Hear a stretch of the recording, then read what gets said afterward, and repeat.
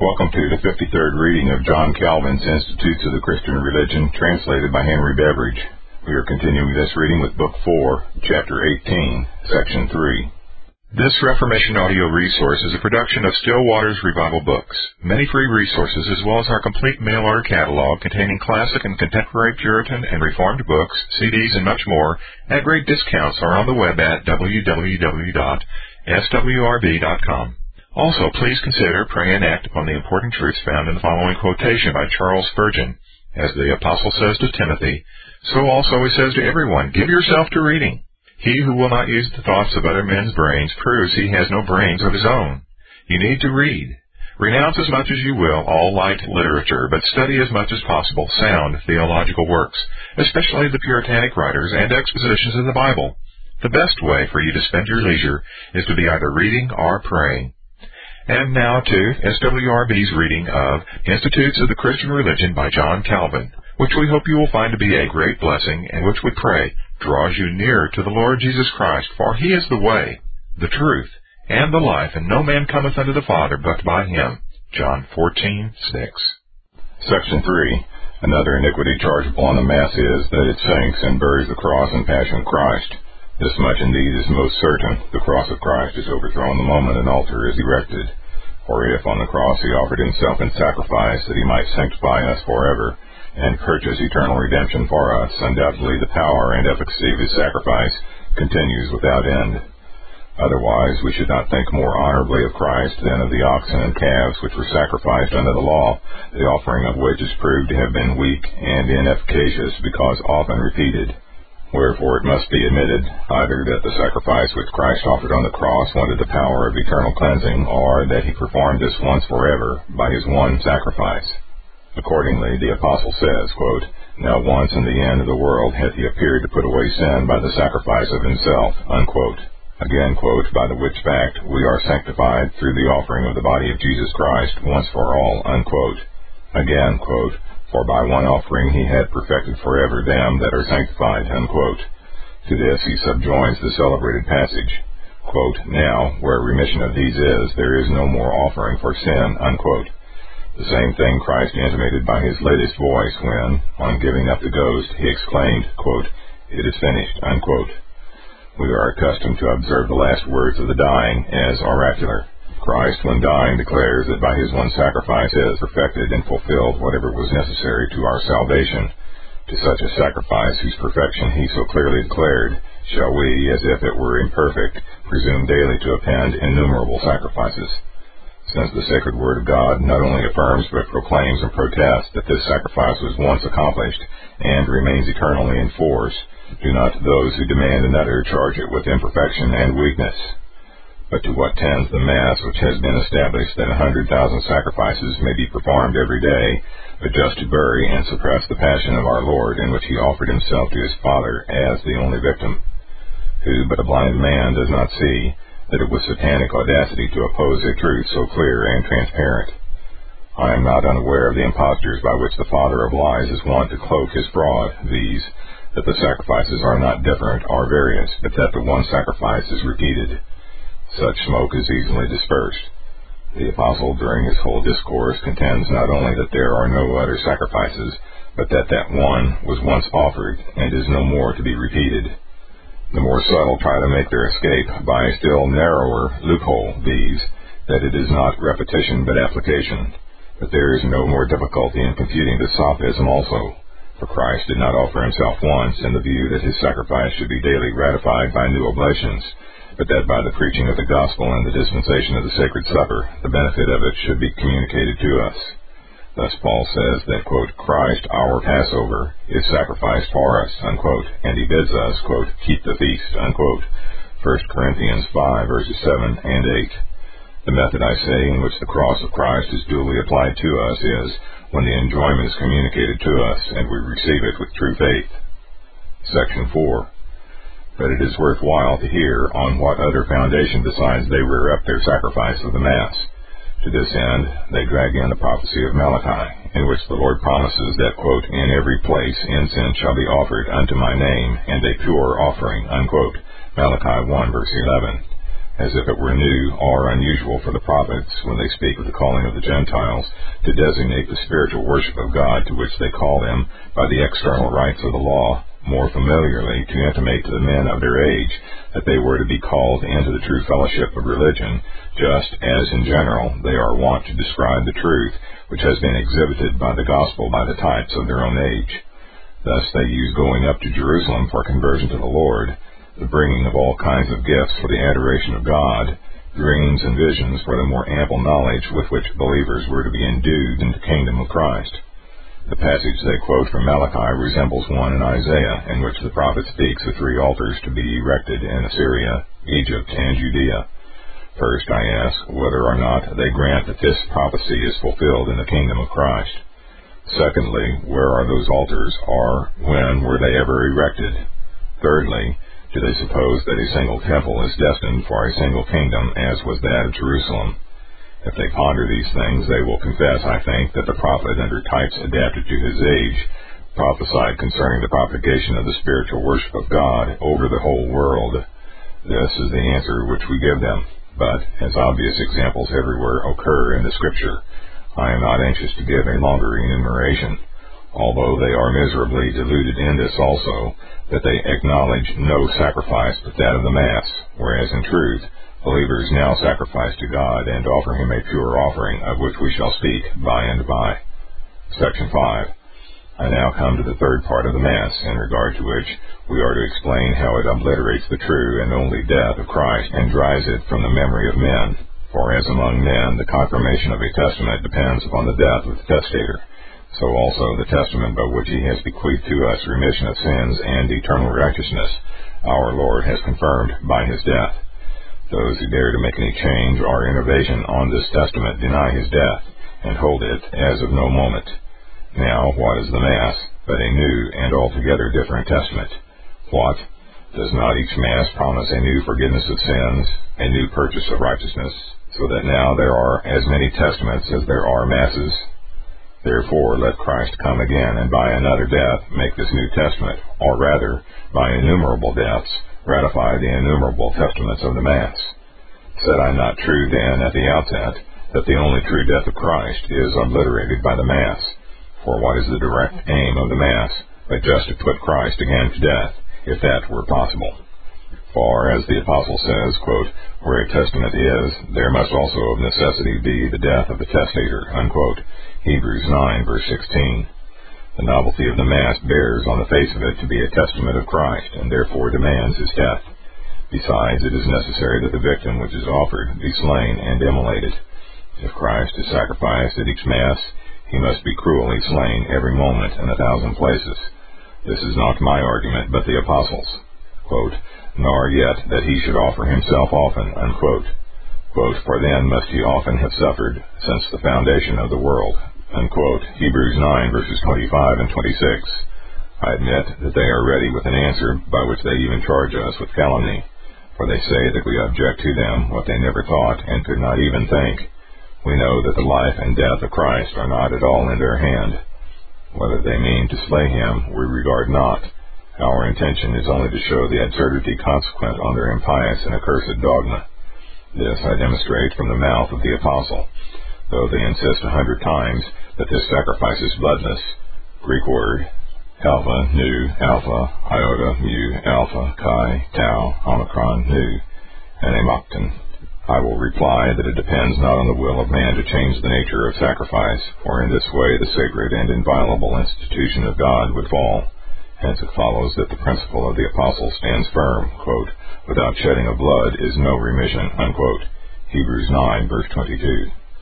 Section 6. The fourth property of the Mass which we are to consider is that it robs us of the benefit which redounded to us from the death of Christ, while it prevents us from recognizing it and thinking of it. For who can think that he has been redeemed by the death of Christ when he sees a new redemption in the Mass? Who can feel confident that his sins have been remitted when he sees a new remission? It will not do to say that the only ground on which we obtain forgiveness of sins in the Mass is because it has been already purchased by the death of Christ. For this is just equivalent to saying that we are redeemed by Christ on the condition that we redeem ourselves. For the doctrine which is disseminated by the ministers of Satan, and which in the present day they defend by clamor, fire, and sword, is that when we offer Christ to the Father in the Mass, we, by this work of oblation, obtain remission of sins and become partakers of the sufferings of Christ. What is now left for the sufferings of Christ but to be an example of redemption, that we may thereby learn to be our own redeemers? Christ himself, when he seals our assurance of pardon in the supper, does not bid his disciples stop short at that act, but sends them to the sacrifice of his death, intimating that the supper is the memento, or, as it is commonly expressed, the memorial from which they may learn that the expiatory victim by which God was to be appeased was to be offered only once. For it is not sufficient to hold that Christ is the only victim, without adding that his is the only immolation, in order that our faith may be fixed to his cross. Section 7. I come now to the crowning point, viz., that the sacred supper on which the Lord left the memorial of his passion formed and engraved was taken away, hidden, and destroyed when the Mass was erected. While the supper itself is a gift of God, which was to be received with thanksgiving, the sacrifice of the Mass pretends to give a price to God to be received as satisfaction. As widely as giving differs from receiving, does sacrifice differ from the sacrament of the supper. But herein does the wretched ingratitude of man appear, that when the liberality of the divine goodness ought to have been recognized and thanks returned, he makes God to be his debtor. The sacrament promised that by the death of Christ we were not only restored to life once, but constantly quickened, because all the parts of our salvation were then completed. The sacrifice of the Mass uses a very different language, viz., that Christ must be sacrificed daily in order that he may lend something to us. The supper was to be dispensed at the public meeting of the Church, to remind us of the communion by which we are all united in Christ Jesus. This communion the sacrifice of the Mass dissolves and tears asunder. For after the heresy prevailed, that there behoved a priest to sacrifice for the people as if the supper had been handed over to them, it ceased to be communicated to the assembly of the faithful according to the command of the Lord. Entrance has been given to private Masses, which more resemble a kind of excommunication than that communion ordained by the Lord, when the priestling, about to devour his victim apart, separates himself from the whole body of the faithful. That there may be no mistake, I call it a private Mass, wherein there is no partaking of the Lord's Supper among believers, though at the same time a great multitude of persons may be present. Section 8. The origin of the name of Mass I have never been able certainly to ascertain. It seems probable that it was derived from the offerings which were collected. Hence the ancients usually speak of it in the plural number, but without raising any controversy as to the name, I hold that private Masses are diametrically opposed to the institution of Christ, and are, therefore, an impious profanation of the sacred supper. For what did the Lord enjoin? Was it not to take and divide amongst ourselves? What does Paul teach as to the observance of this command? Is it not that the breaking of bread is the communion of body and blood? 1 Corinthians 10, verse 16. Therefore, when one person takes without distributing, where is the resemblance? But that one acts in the name of the whole Church. By what command? Is it not openly to mock God when one privately seizes for himself what ought to have been distributed among the number?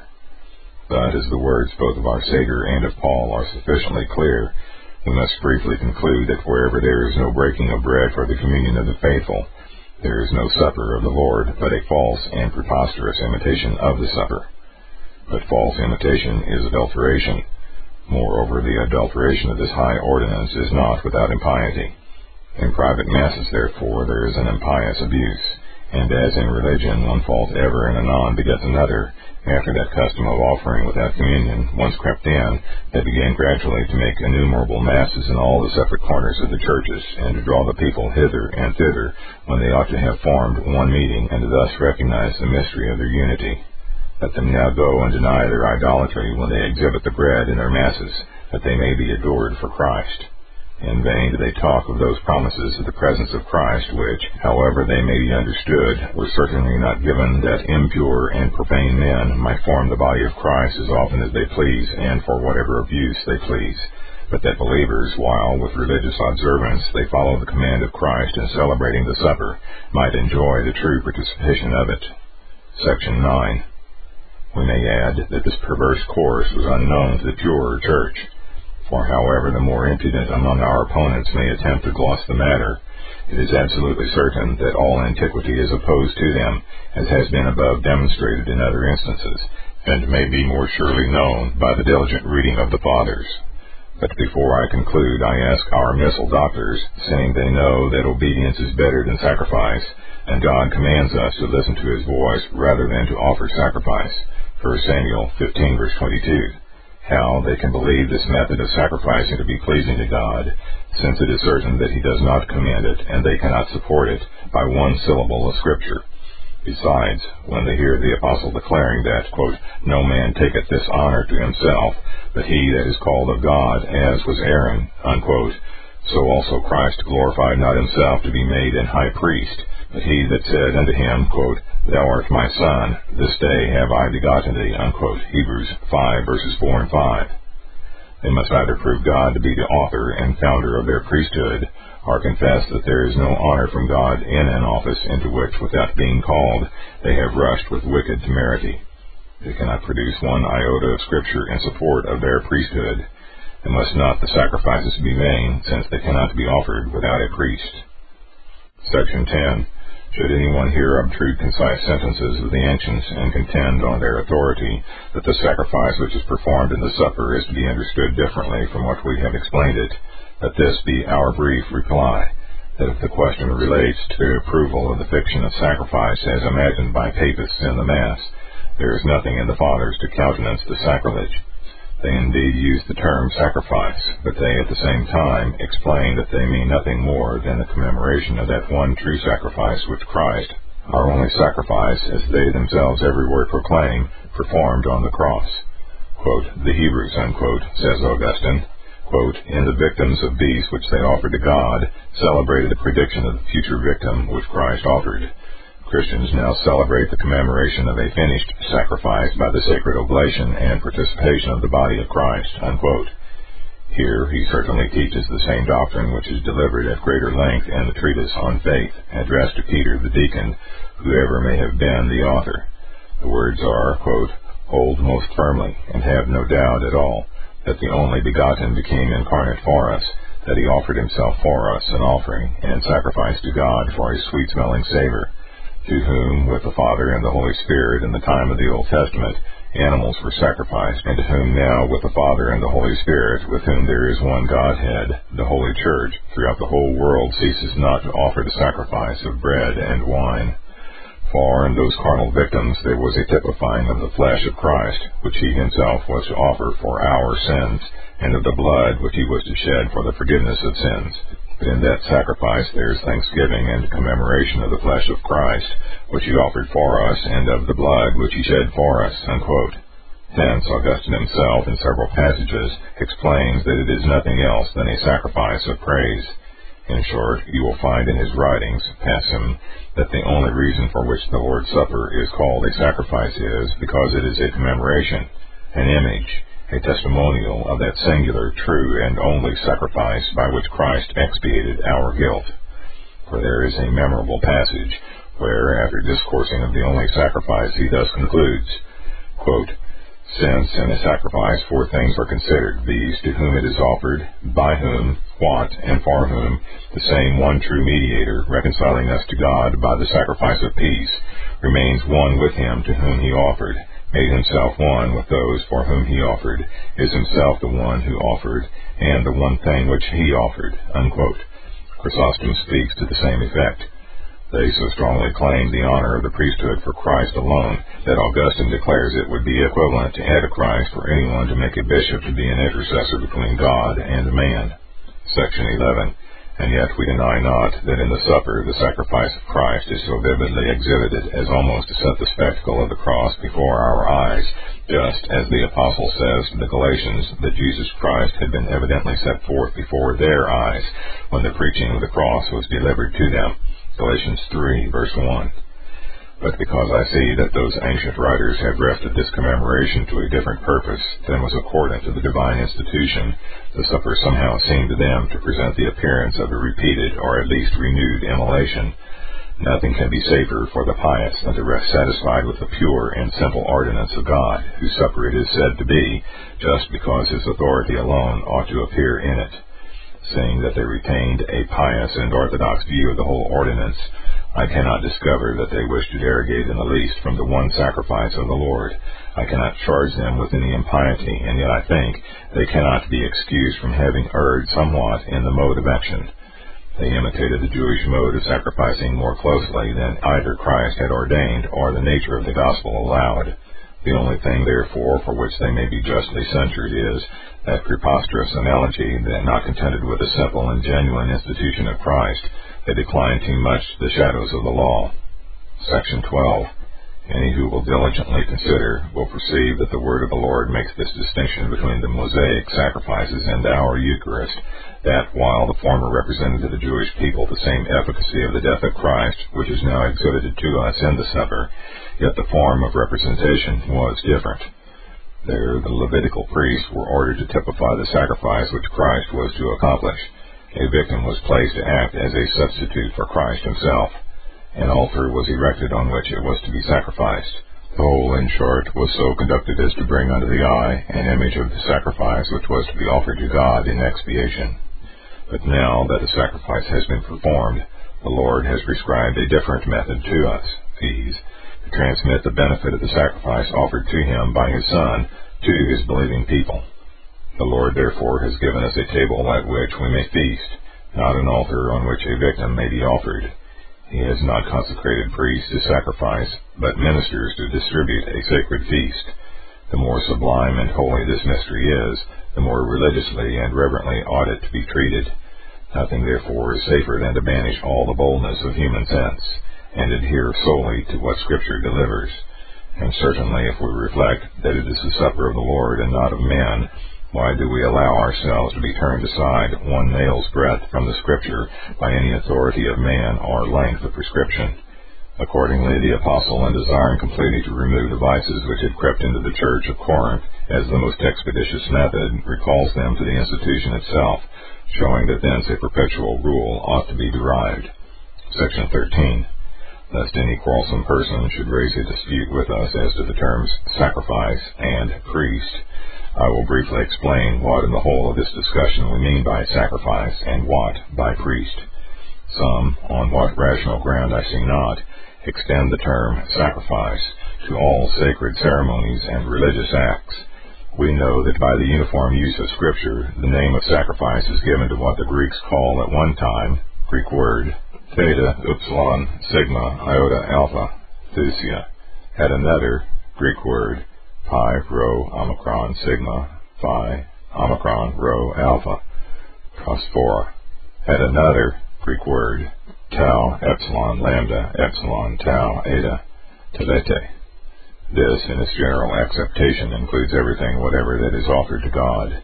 Wherefore we ought to distinguish, but so that the distinction may derive its analogy from the sacrifices of the Mosaic law, under whose shadows the Lord was pleased to represent to his people the whole reality of sacrifices.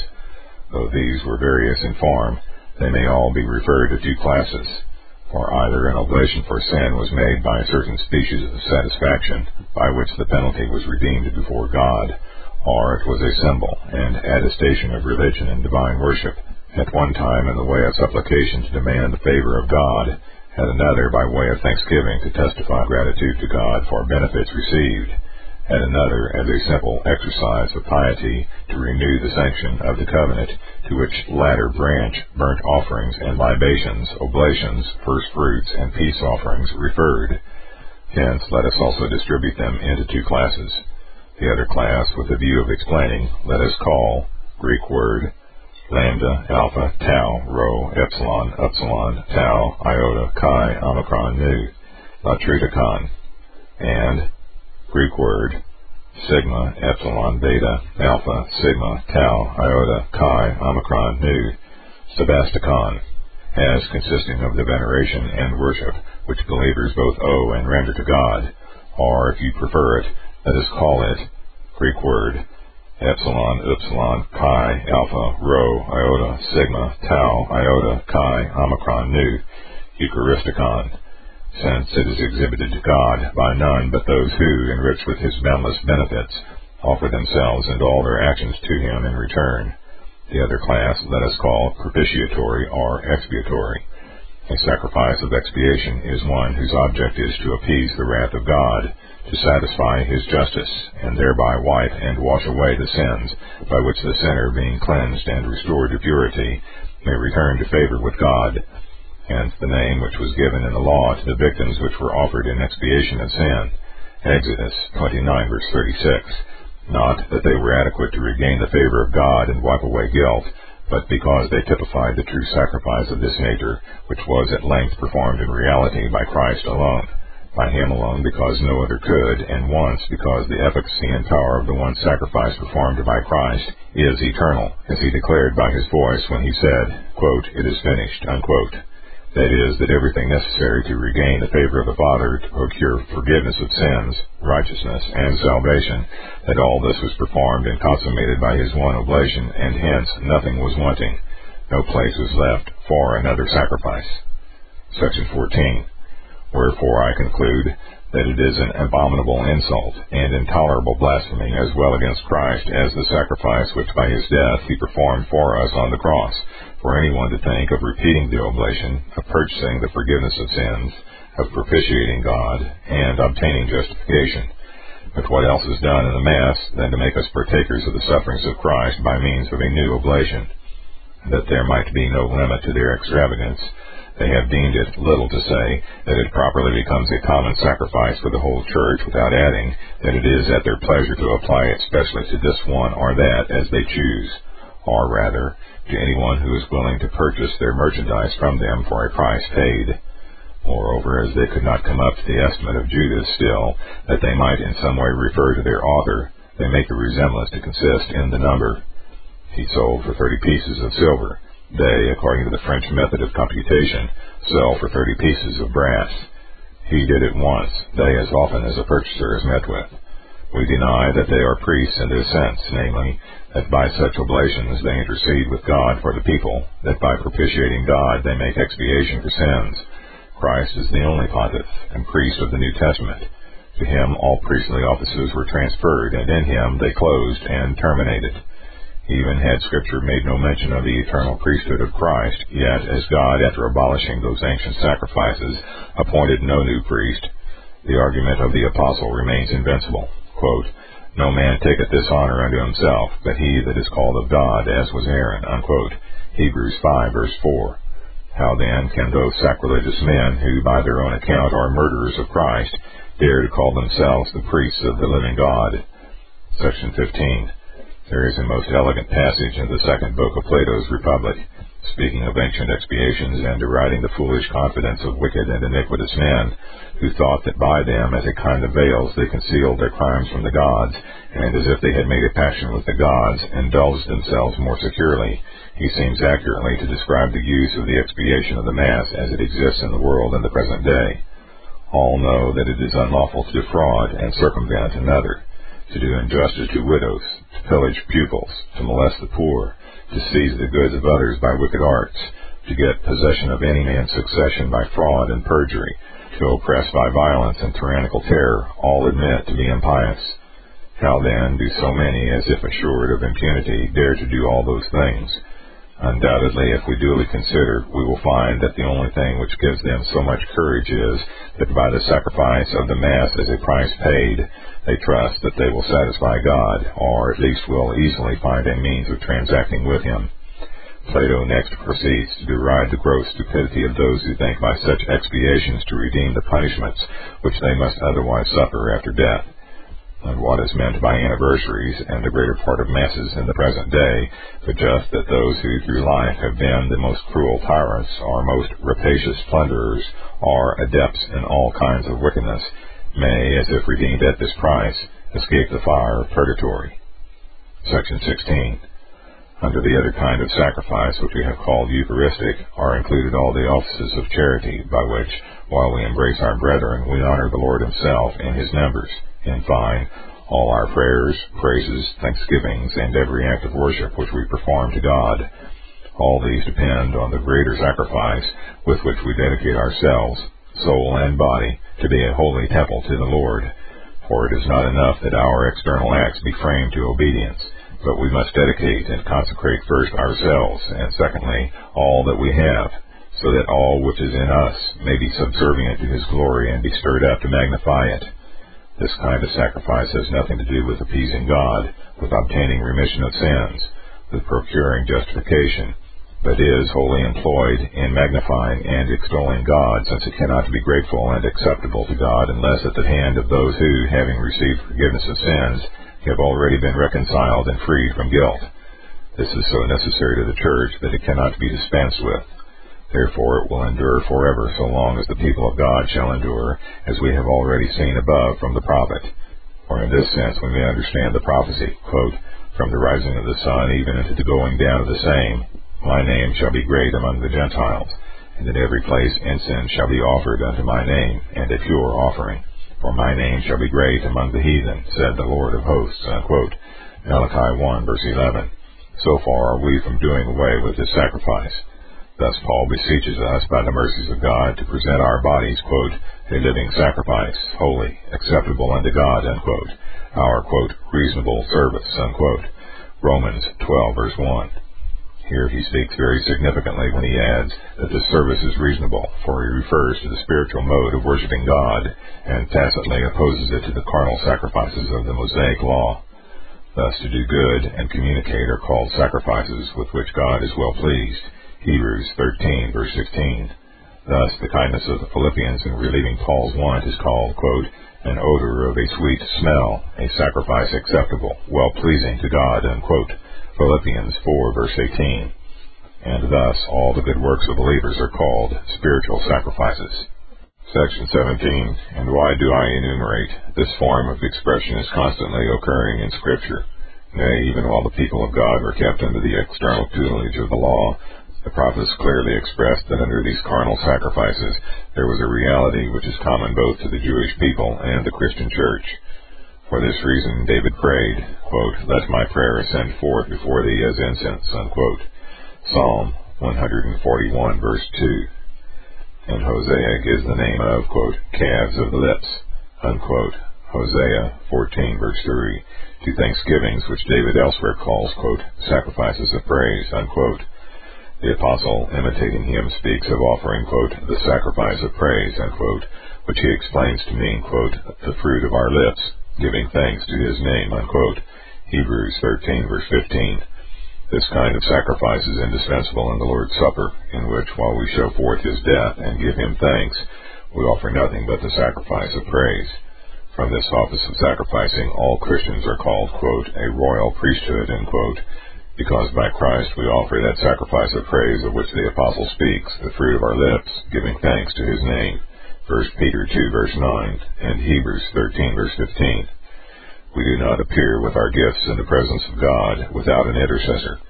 Christ is our mediator, by whose intervention we offer ourselves, our all, to the Father. He is our high priest, who, having entered into the upper sanctuary, opens up an access for us. He is the altar on which we lay our gifts, that whatever we do attempt, we may attempt in him. He it is, I say, who, quote, hath made us kings and priests unto God and his Father, unquote. Revelation 1, verse 6. Section 18.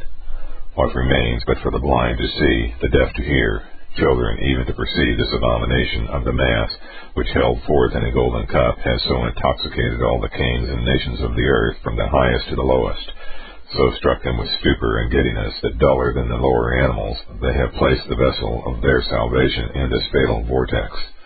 Certainly Satan never employed a more powerful engine to assail and storm the kingdom of Christ. This is the Helen for whom the enemies of the truth in the present day fight with so much rage, fury, and atrocity, and truly the Helen with whom they commit spiritual whoredom, the most execrable of all. I am not here laying my little finger on those gross abuses by which they might pretend that the purity of their sacred Mass is profaned, on the base traffic which they ply, the sordid gain which they make, the rapacity with which they satiate their avarice. I only indicate, and out in few and simple terms, how very sacred the sanctity of the Mass is, how well it has for several ages deserved to be admired and held in veneration. It were a greater work to illustrate these great mysteries as they deserve, and I am unwilling to meddle with their obscene impurities, which are daily before the eyes and faces of all. that it may be understood that the Mass, taken in the most choice form in which it can be exhibited without any appendages, teems from head to foot with all kinds of impiety, blasphemy, idolatry, and sacrilege. Section 19. My readers have here a compendious view of all that I have thought it of importance to know concerning these two sacraments, which have been delivered to the Christian Church to be used from the beginning of the new dispensation to the end of the world. Baptism being a kind of entrance into the Church, an initiation into the faith, and the Lord's Supper the constant aliment by which Christ spiritually feeds his family of believers. Wherefore, as there is but one God, one faith, one Christ, one Church, which is his body, so baptism is one, and is not repeated. But the supper is ever and anon dispensed, to intimate that those who are once allured into the Church are constantly fed by Christ. Besides these two, no other has been instituted by God, and no other ought to be recognized by the assembly of the faithful. That sacraments are not to be instituted and set up by the will of man is easily understood by him who remembers what has been above with sufficient plainness expounded, viz., that the sacraments have been appointed by God to instruct us in his promise and testify his good will towards us, and who, moreover, considers that the Lord has no counselor, Isaiah 40, verse 13, and Romans 11, verse 34, who can give us any certainty as to his will, or assure us how he is disposed towards us, what he is disposed to give, and what to deny. From this it follows that no one can set forth a sign which is to be a testimonial of his will and of some promise. He alone can give the sign, and bear witness to himself. I will express it more briefly, perhaps in homelier, but also in clearer terms. There never can be a sacrament without a promise of salvation. All men collected into one cannot of themselves give us any promise of salvation, and therefore they cannot of themselves give out and set up a sacrament. Section 20. With these two, therefore, let the Christian Church be contented, and not only not admit or acknowledge any third at present, but not even desire or expect it even until the end of the world. For though to the Jews were given, besides his ordinary sacraments, others differing somewhat according to the nature of the times, as the manna, the water gushing from the rock, the brazen serpent, and the like, by this variety they were reminded not to stop short at such figures, the state of which could not be durable, but to expect from God something better, to endure without decay and without end. Our case is very different. To us Christ has been revealed. In him are hidden all the treasures of wisdom and knowledge, Colossians 2, verse 3, in such richness and abundance that to ask or hope for any new addition to these treasures is truly to offend God and provoke him against us. It behoves us to hunger after Christ only, to seek him, look to him, learn of him, and learn again until the arrival of the great day on which the Lord will fully manifest the glory of his kingdom and exhibit himself as he is to our admiring eye. 1 John 3, verse 2. And for this reason, this age of ours is designated in Scripture by the last hour, the last days, the last times, that no one may deceive himself with the vain expectation of some new doctrine or revelation. Our Heavenly Father, who, quote, at sundry times and in divers manners spake in time past unto the fathers by the prophets, hath in these last days spoken unto us, unquote, by his beloved Son, who alone can manifest, and in fact has fully manifested the Father, insofar as is of importance to us, while we now see him through a mirror. Now, since men have been denied the power of making these sacraments in the Church of God, it were to be wished that in those which are of God there should be the least possible admixture of human invention. For just as when water is infused, the wine is diluted, and when leaven is put in, the whole mass is leavened, so the purity of the ordinances of God is impaired whenever man makes any addition of his own. And if we see how far the sacraments, as at present used, have degenerated from their genuine purity, there is everywhere more than enough of pomp, ceremony, and gesticulation, while no account is taken or mention made of the Word of God, without which even the sacraments themselves are not sacraments. Nay, in such a crowd, the very ceremonies ordained by God cannot raise their head, but lie, as it were, oppressed. In baptism, as we have elsewhere justly complained, how little is seen of that which alone ought to shine and be conspicuous there, I mean, baptism itself. The supper was altogether buried when it was turned into the Mass. The utmost is that it is seen once a year, but in garbled, mutilated, and lacerated form. Chapter 19. Of the 5 sacraments falsely so called, their spuriousness proved, and their true character explained. There are 37 sections. Section 1. The above discourse concerning the sacraments might have the effect among the docile and sober-minded of preventing them from indulging their curiosity or from embracing without authority from the Word any other sacraments than those two which they know to have been instituted by the Lord. But since the idea of 7 sacraments, almost common in the mouths of all, and circulated in all schools and sermons by mere antiquity, has struck its roots and is even now seated in the minds of men, I thought it might be worthwhile to give a separate and closer consideration of the other 5 which are vulgarly classed with the true and genuine sacraments of the Lord, and, after wiping away every gloss, to hold them up to the view of the simple, that they may see what their true nature is and how falsely they have hitherto been regarded as sacraments. Here, at the outset, I would declare to all the pious that I engage not in this dispute about a word for love of wrangling, but am induced by weighty causes to impugn the abuse of it. I am not unaware that Christians are the masters of words, as they are of all things, and that therefore they may at pleasure adapt words to things, provided a pious meaning is retained, though there should be some impropriety in the mode of expression. All this I concede, though it were better to make words subordinate to things than things to words. But in the name of sacrament, the case is different. For those who set down 7 sacraments at the same time give this definition to all these, that they are visible forms of invisible grace, and at the same time make them all vehicles of the Holy Spirit, instruments for conferring righteousness, causes of procuring grace. Accordingly, the Master of Sentences himself denies that the sacraments of the Mosaic Law are properly called by this name, because they exhibited not what they figured. Is it tolerable, I ask, that the symbols which the Lord has consecrated with his own lips, which he has distinguished by excellent promises, should be regarded as no sacraments, and that, meanwhile, this honor should be transferred to those rites which men have either devised of themselves, or at least observe without any express command from God? Therefore, let them either change the definition, or refrain from this use of the word, which may afterwards give rise to false and absurd opinions. Extreme unction, they say, is a figure and cause of invisible grace, because it is a sacrament. If we cannot possibly admit the inference, we must certainly meet them on the subject of the name, that we may not receive it on terms which may furnish occasion for such an error. On the other hand, when they prove it to be a sacrament, they add the reason because it consists of the external sign and the word. If we find neither command nor promise, what else can we do than protest against it? Section 2. It now appears that we are not quarreling about a word, but raising a not unnecessary discussion as to the reality. Accordingly, we most strenuously maintain what we formerly confirmed by invincible argument, that the power of instituting a sacrament belongs to God alone, since a sacrament ought, by the sure promise of God, to raise up and comfort the consciences of believers, which could never receive this assurance from men.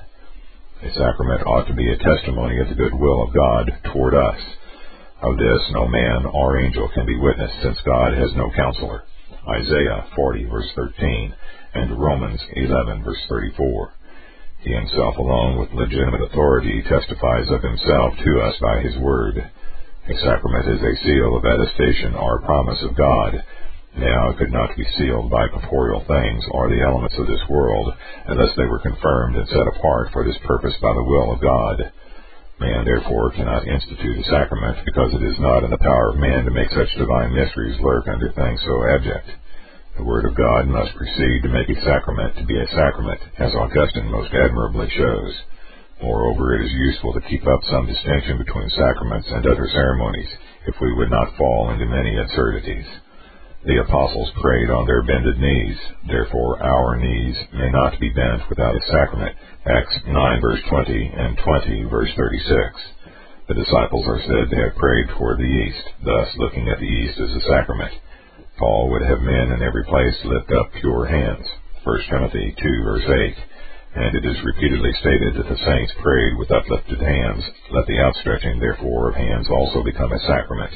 In short, let all the gestures of saints pass into sacraments, though I should not greatly object to this, provided it was not connected with those greater inconveniences. Section 3. If they would press us with the authority of the ancient church, I say that they are using a gloss. This number 7 is nowhere found in the ecclesiastical writers, nor is it well ascertained at what time it crept in. I confess indeed that they sometimes use freedom with the term sacrament, but what do they mean by it? all ceremonies, external rites, and exercises of piety.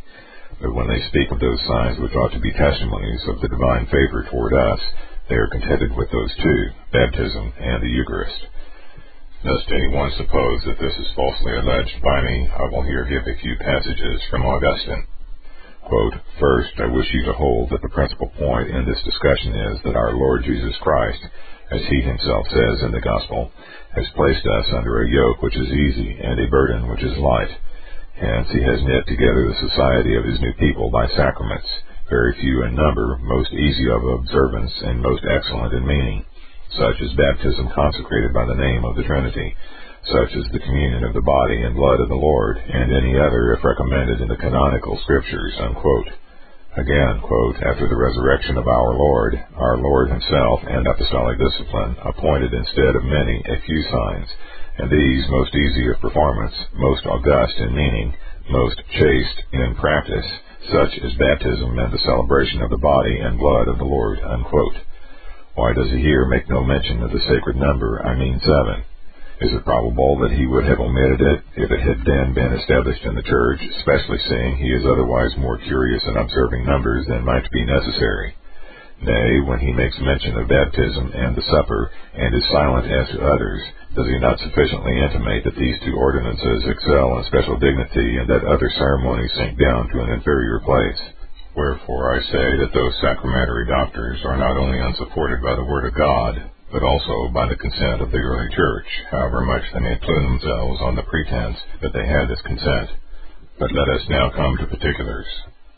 Section 4. Of Confirmation.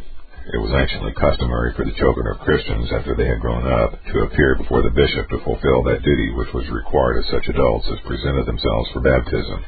These sat among the catechumens until they were duly instructed in the mysteries of the faith, and could make a confession of it before bishop and the people. The infants, therefore, who had been initiated by baptism, not having then given a confession of faith to the Church, were again, toward the end of their boyhood or on adolescence, brought forward by their parents, and were examined by the bishop in terms of the catechism which was then in common use. In order that this act, which otherwise justly required to be grave and holy, might have more reverence and dignity, the ceremony of laying on of hands was also used. Thus the boy, on his faith being approved, was dismissed with a solemn blessing. Ancient writers often make mention of this custom. Pope Leo says, quote, "If anyone returns from heretics, let him not be baptized again, but let that which was there wanting to him, viz., the virtue of the Spirit, be conferred by the laying on of the hands of the bishop." Unquote. Our opponents will here exclaim that the name of sacrament is justly given to that by which the Holy Spirit is conferred. But Leo elsewhere explains what he means by these words. Quote, "Let not him who was baptized by heretics be rebaptized, but to be confirmed by the laying on of hands with the invocation of the Holy Spirit, because he received only the form of baptism without sanctification." Unquote. Jerome also mentions it. Now, though I deny not that Jerome is somewhat under delusion when he says that the observance is apostolical, he is, however, very far from the follies of these men. And he softens the expression when he adds that this benediction is given to bishops only, more in honor of the priesthood than from any necessity of law. This laying on of hands, which is done simply by way of benediction, I commend and would like to see restored to its pure use in the present day. Section 5. A later age, having almost obliterated the reality, introduced a kind of fictitious confirmation as a divine sacrament. They feigned that the virtue of confirmation consisted in conferring the Holy Spirit, for increase of faith, on him who had been prepared in baptism for righteousness, and in confirming for contest those who in baptism were regenerated to life.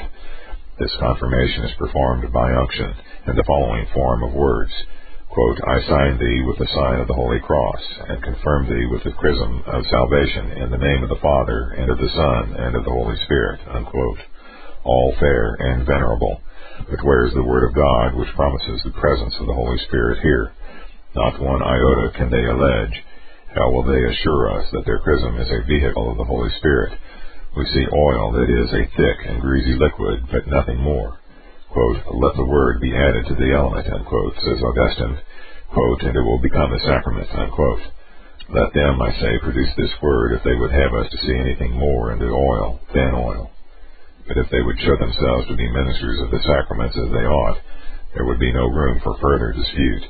The first duty of a minister is not to do anything without a command. Come then, and let them produce some command for this ministry, and I will not add a word. If they have no command, they cannot excuse their sacrilegious audacity. For this reason our Savior interrogated the Pharisees as to the baptism of John. Quote, was it from heaven or of men? Unquote. Matthew 21, verse 25. If they had answered, of men, he held them confessed that it was frivolous and vain. If of heaven, they were forced to acknowledge the doctrine of John. Accordingly, not to be too contumelious to John, they did not venture to say that it was of men. Therefore, if confirmation is of men, it is proved to be frivolous and vain. If they would persuade us that it is of heaven, let them prove it. Section 6. They indeed defend themselves by the example of the apostles, who, they presume, did nothing rashly. In this they are right, nor would they be blamed by us if they showed themselves to be imitators of the apostles. But what did the apostles do? Luke narrates, Acts 8, verses 15 and 17, that the apostles who were at Jerusalem, when they heard that Samaria had received the word of God, sent thither Peter and John. Peter and John prayed for the Samaritans, that they might receive the Holy Spirit, who had not yet come upon any of them, they having only been baptized in the name of Jesus. That after prayer they laid their hands upon them, and that by this laying on of hands the Samaritans received the Holy Spirit. Luke repeatedly mentions this laying on of hands. I hear what the apostles did, that is, they faithfully executed their ministry. It pleased the Lord that those visible and admirable gifts of the Holy Spirit, which he then poured out upon his people, should be administered and distributed by his apostles by the laying on of hands. I think that there was no deeper mystery under this laying on of hands, but I interpret that this kind of ceremony was used by them to intimate by the outward act that they commended to God, and as it were offered him on whom they laid hands. That this ministry which the apostles then performed still remain in the church, it would also behove us to observe the laying on of hands. But since that gift has ceased to be conferred, to what end is the laying on of hands? Assuredly, the Holy Spirit is still present with the people of God. Without his guidance and direction, the church of God cannot subsist. For we have a promise of perpetual duration, by which Christ invites the thirsty to come to him, that they may drink living water. John 7, verse 37. But those miraculous powers and manifest operations which were distributed by the laying on of hands have ceased. They were only for a time, for it was right that the new preaching of the gospel, the new kingdom of Christ, should be signalized and magnified by unwanted and unheard of miracles. When the Lord ceased from these, he did not forthwith abandon his church, but intimated that the magnificence of his kingdom and the dignity of his word had been sufficiently manifested.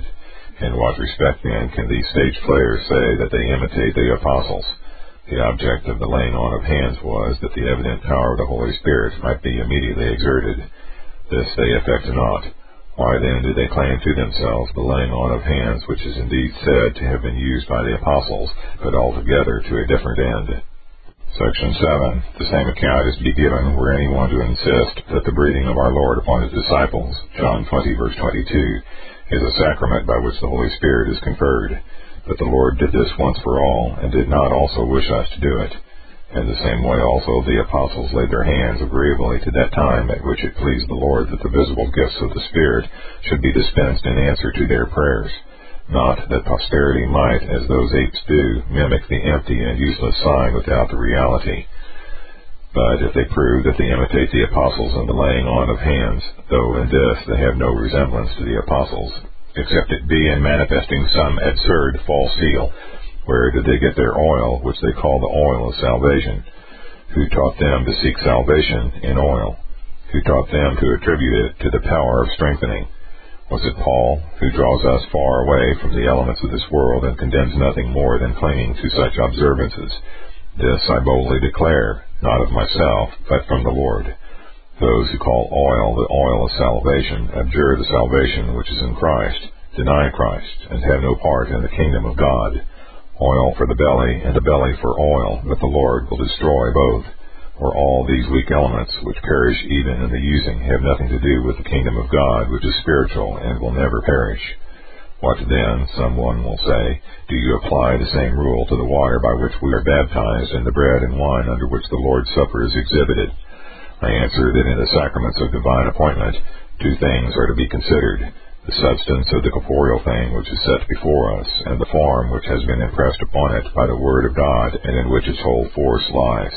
In as far then as the bread, wine, and water which are presented to our view in the sacraments retain their substance, Paul's declaration applies, quote, "Meats for the belly, and the belly for meats, but God shall destroy both it and them," unquote. 1 Corinthians 6, verse 13. For they pass and vanish away with the fashion of this world. But in as far as they are sanctified by the Word of God to be sacraments, they do not confine us to the flesh, but teach truly and spiritually. Section 8. But let us make a still closer inspection and see how many monsters this greasy oil fosters and nourishes. Those anointers say that the Holy Spirit is given in baptism for righteousness, and in confirmation for increase of grace, that in baptism we are regenerated for life, and in confirmation equipped for contest. And accordingly they are not ashamed to deny that baptism can be duly completed without confirmation. How nefarious! Are we not then buried with Christ by baptism, and made partakers of his death, that we may also be partners of his resurrection? This fellowship with the life and death of Christ Paul interprets to mean the mortification of our flesh and the quickening of the Spirit, our old man being crucified in order that we may walk in newness of life. Romans 6, verse 6. What is it to be equipped for contest if this is not? But if they deemed it as nothing to trample on the Word of God, why did they not at least reverence the Church, to which they would be thought to be in everything so obedient? What heavier charge can be brought against their doctrine than the decree of the Council of Melita? Quote, "Let him who says that baptism is given for the remission of sins only, and not in aid of future grace, be anathema," unquote. When Luke, in the passage which we have quoted, says that the Samaritans were only, quote, "baptized in the name of the Lord Jesus," unquote, Acts 8, verse 16, but had not received the Holy Spirit, he does not say absolutely that those who believed in Christ with the heart and confessed him with the mouth were not endued with any gift of the Spirit. He means that receiving of the Spirit by which miraculous power and visible graces were received. Thus the apostles are said to have received the Spirit on the day of Pentecost, Acts 2, verse 4, whereas Christ had long before said to them, quote, "It is not ye that speak, but the Spirit of your Father which speaketh in you," unquote, Matthew 10, verse 20. Ye who are of God see the malignant and pestiferous wile of Satan. What was truly given in baptism is falsely said to be given in the confirmation of it, that he may stealthily lead away the unwary from baptism. Who can now doubt that this doctrine, which dissevers the proper promises of baptism from baptism and transfers them elsewhere, is a doctrine of Satan? We have discovered on what foundation this famous unction rests. The Word of God says that as many as have been baptized into Christ have put on Christ with his gifts. Galatians 3, verse 27. The word of the anointer says that they received no promise in baptism to equip them for contest. The former is the word of truth, the latter must be the word of falsehood. I can define this baptism more truly than they themselves have hitherto defined it, viz., that it is a noted insult to baptism, the use of which it obscures, nay, abolishes; that it is a false suggestion of the devil, which draws us away from the truth of God, or, if you prefer it, that it is oil polluted with a lie of the devil, deceiving the minds of the simple, by shrouding them, as it were, in darkness. Section 9. They add, moreover, that all believers ought, after baptism, to receive the Holy Spirit by the laying on of hands, that they may become complete Christians, inasmuch as there never can be a Christian who has not been chrismed by episcopal confirmation. These are their exact words. I thought that everything pertaining to Christianity was prescribed and contained in Scripture. Now I see that the true form of religion must be sought and learned elsewhere than in Scripture. Divine wisdom, heavenly truth, the whole doctrine of Christ only begins the Christian.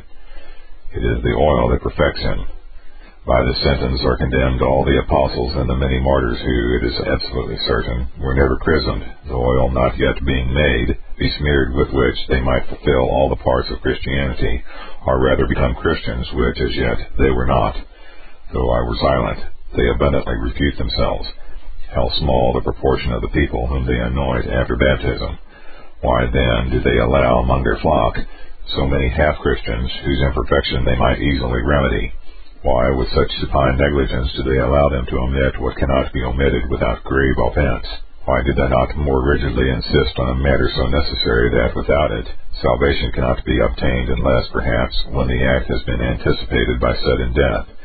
When they allow it to be thus licentiously despised, they tacitly confess that it is not of the importance which they pretend. Section 10.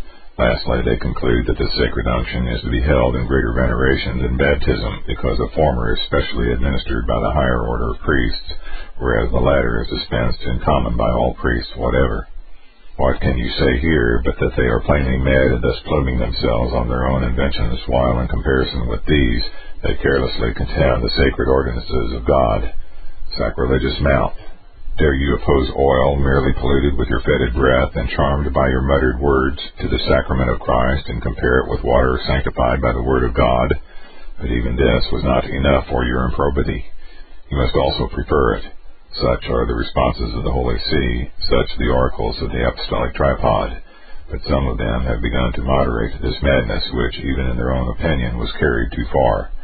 It is to be held in greater veneration, they say, not perhaps because of the greater virtue and utility which it confers, but because it is given by more dignified persons and in a more dignified part of the body, the forehead, or because it gives a greater increase of virtue, though baptism is more effectual for forgiveness.